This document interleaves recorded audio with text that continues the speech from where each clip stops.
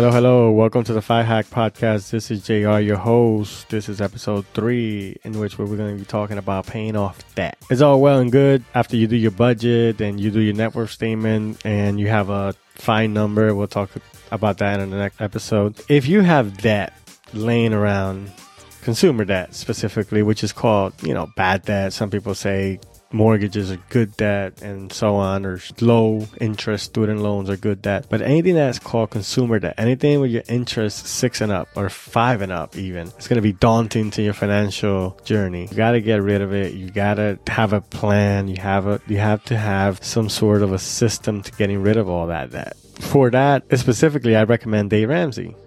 His baby steps. Just for that, though. Paying off debt with a snowball system. So you list all your debt from small to larges and start paying off the smaller first. So you make the minimum on all of them, all the credit cards, let's say, for example, and you pay off all the small debt. So if you owe $100 on one, you pay that one off before the $500 one. And then whatever you're paying towards the $100 one, you pay it towards the next credit card and get rid of it, and then keep doing that until you are out of debt, which could make you feel like you got a raise, because right now you're probably paying so much into minimum payments, or even if you do pay some extra to a credit card, but you keep using that credit card, it's like a cycle. You keep paying, and to me that's like cancer of finance. So basically you cannot get ahead if you have debt laying around. Specifically, as I said before, if you have consumer debt.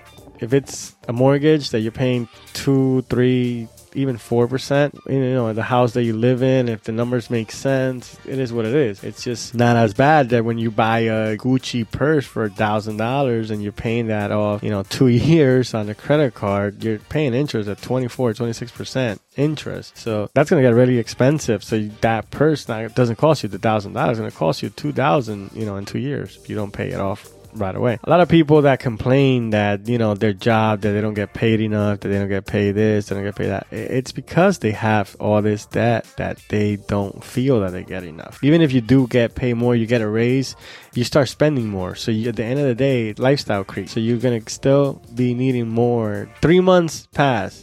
You get a significant raise. In 3 more months, you're going to think that you're still underpaid. It's just a cycle. It doesn't change. It's a mental change that requires a lot of discipline to get ahead of that. The system that makes you, think that you need something where you really don't. And that's all of it. Needs and wants. So you got to stop the wants for a while until you get rid of all this debt. And again, as I always say, you need to have a balance. You need to have a number, discretionary spending and all that. But until you get rid of all this debt, you shouldn't even be going on vacation or anything. You should just be paying this off. Don't go to restaurants unless you're working for DoorDash or something. That's something what Dave Ramsey would say. But if you don't want to go through the headache and listen to him, that's my advice. Just stay out of places that, are wants, and start saving money until you get rid of all this debt. And it's a process. So you do the budget, you do the net worth statement, you pay off your debt, and keep going.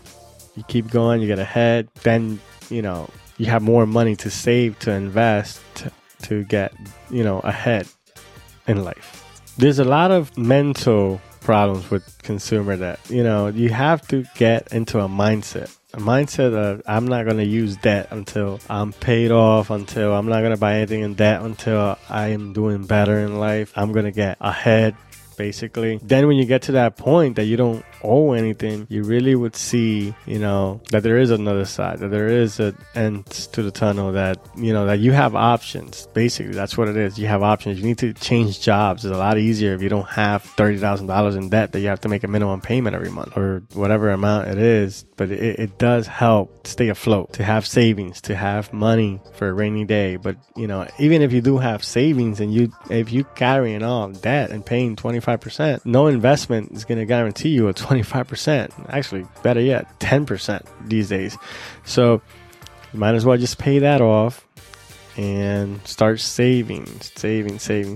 Can't say that enough. You start saving, if you start investing, if you start anything that you do that could get you ahead, will require you to get rid of, all your debt, have money left over, and invest that money. It doesn't matter how you invest it. You can invest it in a real estate property that you want to rent. You can invest it on a car you want to rent on Turo, whatever you want to invest it. You want to start a business, whatever you want to do. Having debt is going to slow you down. So get on it. Again, thank you for listening to the podcast. Again, subscribe. Catch you on the next one.